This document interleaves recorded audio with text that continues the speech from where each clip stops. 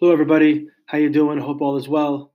Welcome to another episode. Hope everybody's feeling good. Today, we're going to continue our conversation about living in the moment.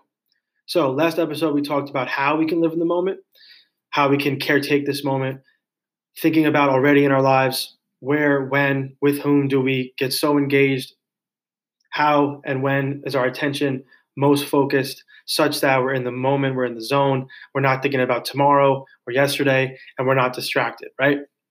So today I want to talk a little bit about why we should cultivate this consciousness and this ability to immerse ourselves in the moment, right? And again, not be distracted. So for those of you in my class, we're going to go to the second reading in the Some Discourse for Your Consideration section of our anthology, of course, in the chapter on living in the moment.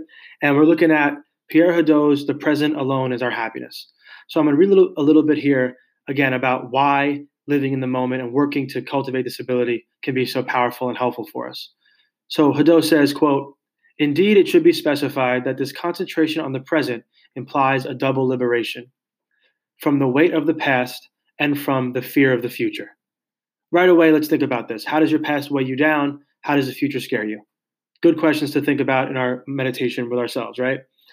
This does not mean that life becomes, in a sense, instantaneous, without the present being related to what has been and what will be. But more precisely, this concentration on the present is a concentration on what we can really do. We can no longer change the past, nor can we act on what is not yet. The present is the only moment in which we can act. Consequently, concentration on the present is a requirement of action. I would maybe add to that a little bit that concentration, or let's say good concentration on the present, is a requirement for good action in the present, right? Because you could be distracted and take action, and it just doesn't really work, right? Again, there are degrees to which we can be concentrated, of course. You could be totally concentrated or like half concentrated. But what he's asking for us to consider here, and what I would say too, is practice being fully concentrated, right? So we can get the most out of the moment, so we can give the best of ourselves, our abilities, best what we have to offer to the moment at hand, right? So it's a big idea. And again, those kind of meditation questions I threw in, I think are major for this chapter and getting the most out of it. The more specific we can be about our ailments, our pathologies, the bad parts of our relationships to the past and the future, the better we can address them and solve them, right? So, and again, to be clear, that solving only happens in the now, right? So we can examine ourselves with our memories, with our imaginations, but we have to keep in mind, as he's saying here, that to act in the moment, we should focus on the moment, right? So let me continue a little bit here. Other ideas I think might be good. Again, from Hadot, the next paragraph down. I will cite only the small poem entitled The Rule of Life. It is explicit and responds in part to your question. Do you want to live a life without disturbance? Do not let the past worry you. Get angry as little as possible. Rejoice of the present. Rejoice without ceasing. Hate no one. And abandon the future to God. Happiness is in the present moment for the simple reason that we live only in the present. On the one hand, and on the other, that the past and the future are always the source of suffering. The past chagrins us, either simply because it is past and escapes us, or because it gives us the impression of imperfection. The future worries us because it is uncertain and unknown.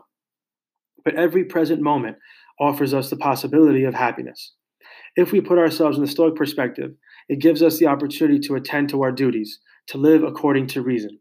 If we put ourselves in an Epicurean perspective, it affords the pleasure of existing at every instant. So I want to make something clear. This is my interpretation of this paragraph. And of course, keep in mind, this is simply a paragraph that I kind of extracted from a text. I think there's a lot of good stuff in here. But I do think it warrants qualification that sometimes the present is terrible, right? Of course. So this paragraph doesn't necessarily say that, but we do have moments that are present moments that don't necessarily offer us happiness, nor should we try to have them make us happy, right? Sometimes we're suffering and that experience is meaningful as well, right?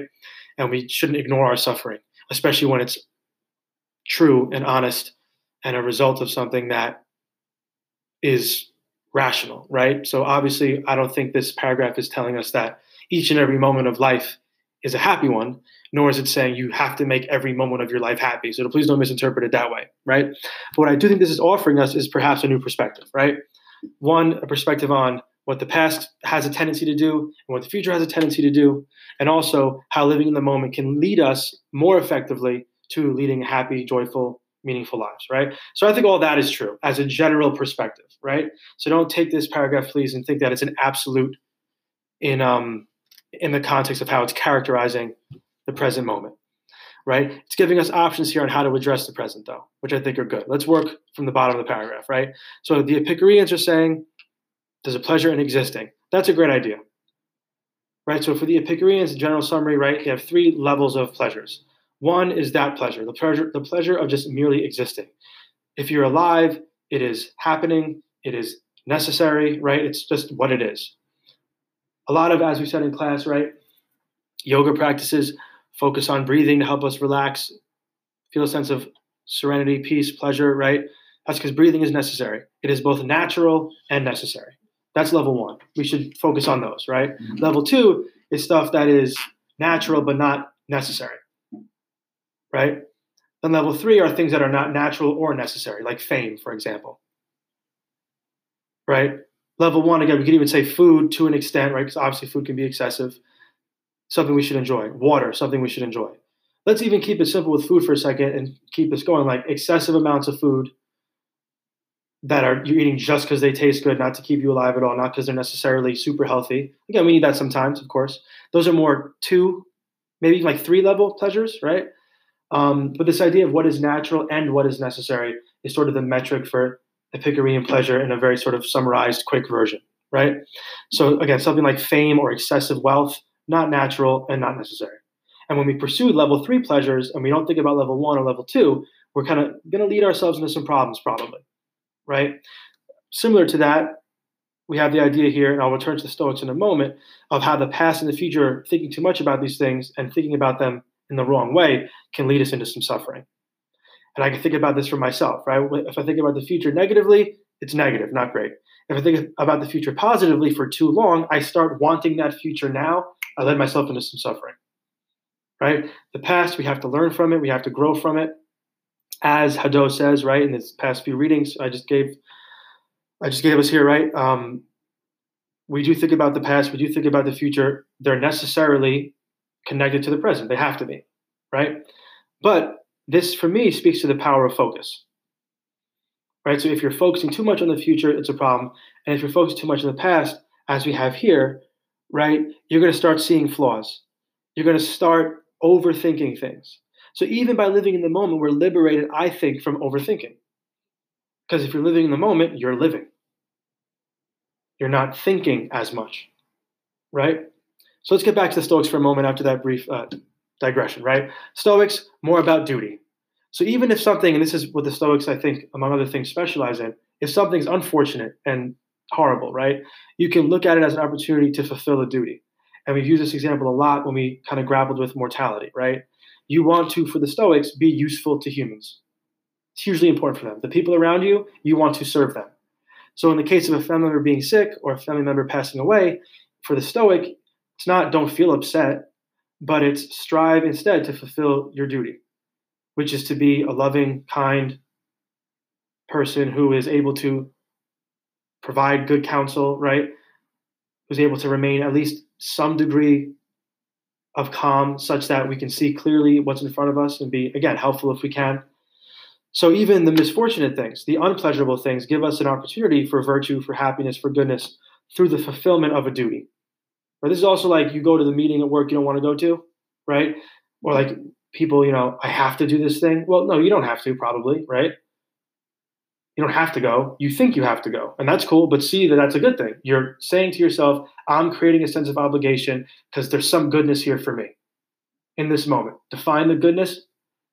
And again, maybe you don't feel ecstatic, but you can feel better about it if you see that you're making it meaningful, right? Turn your have-tos into have-tos with explanations, and all of a sudden you're more in control of the situation. You don't feel like you're being controlled, right? But instead, you're crafting the meaning. So things to think about there with addressing the moment as a duty to be fulfilled, right? So with these ideas, I think we get a blueprint of the why.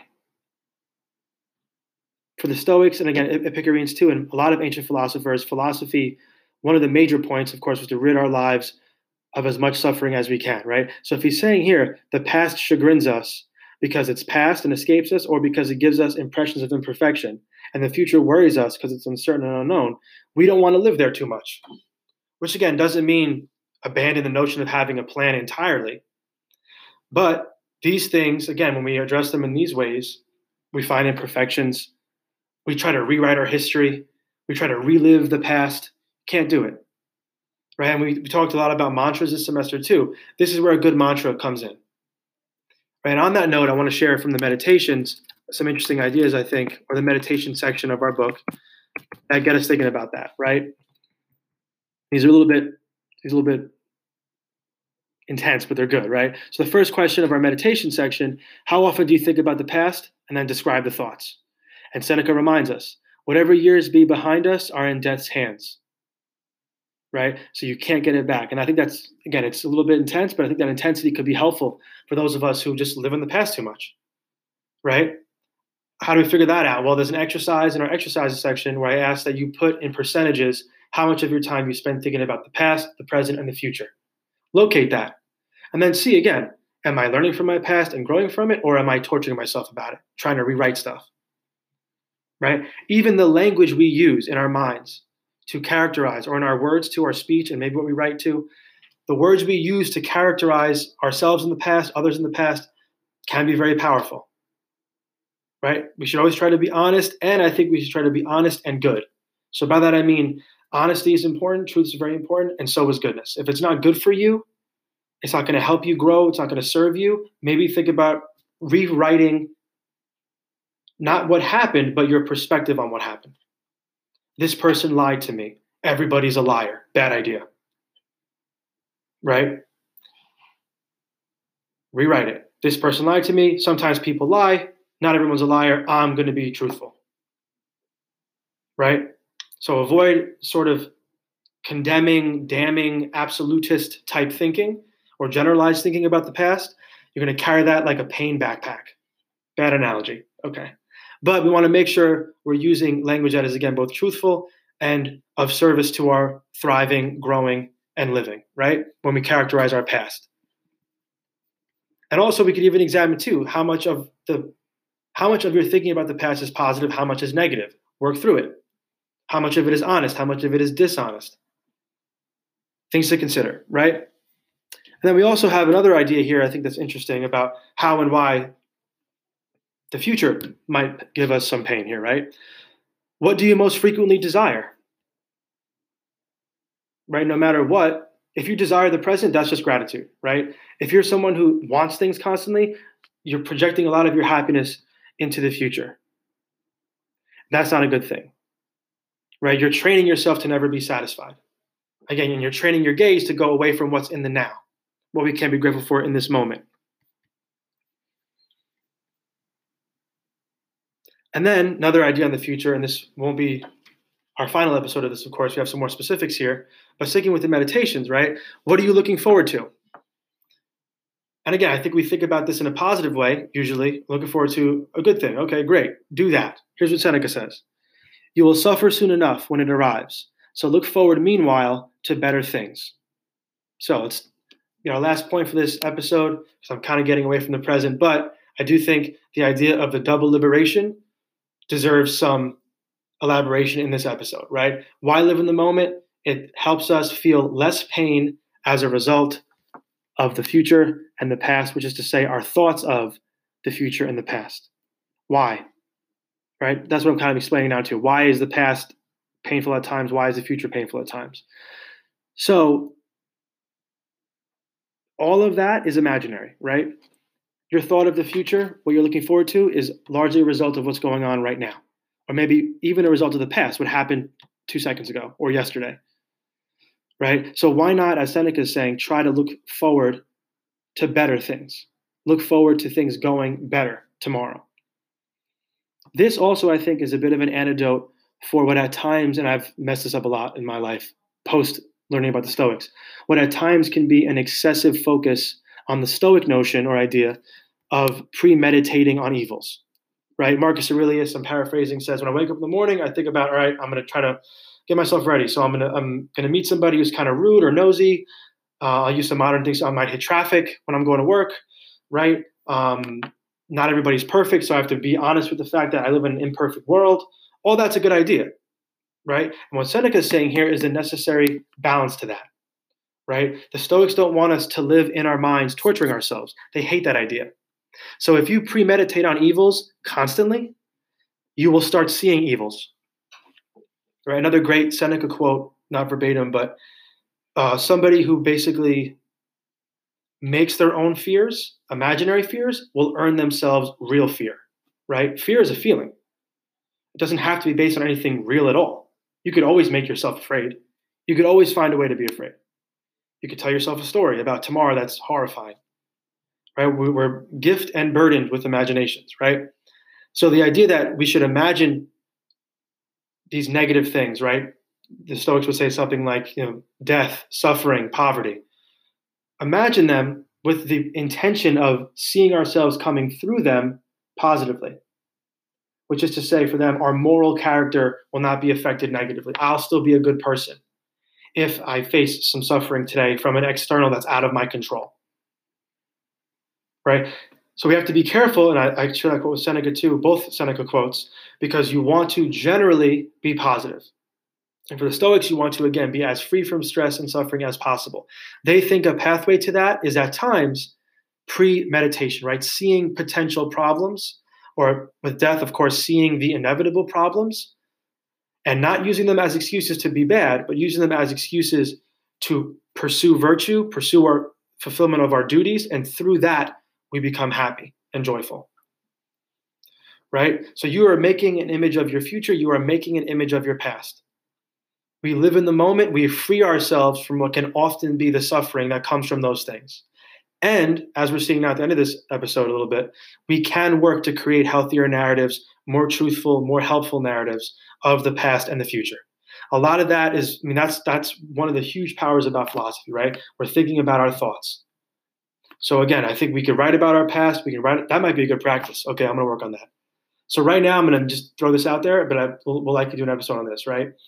It might be a very interesting spiritual exercise to sit and write about certain things in your past, right? This may not be something you want to do for example, for my student, for our class. This may be too personal, but to really sit and examine what aspects of your past are giving you problems, what aspect of your future or aspects of your future are giving you problems. Really see them and examine them and ask which of these is rational, which is irrational.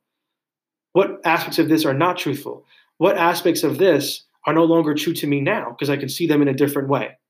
Where I could be more empathetic or sympathetic with these people who hurt me, such that I can have a better view of other people now.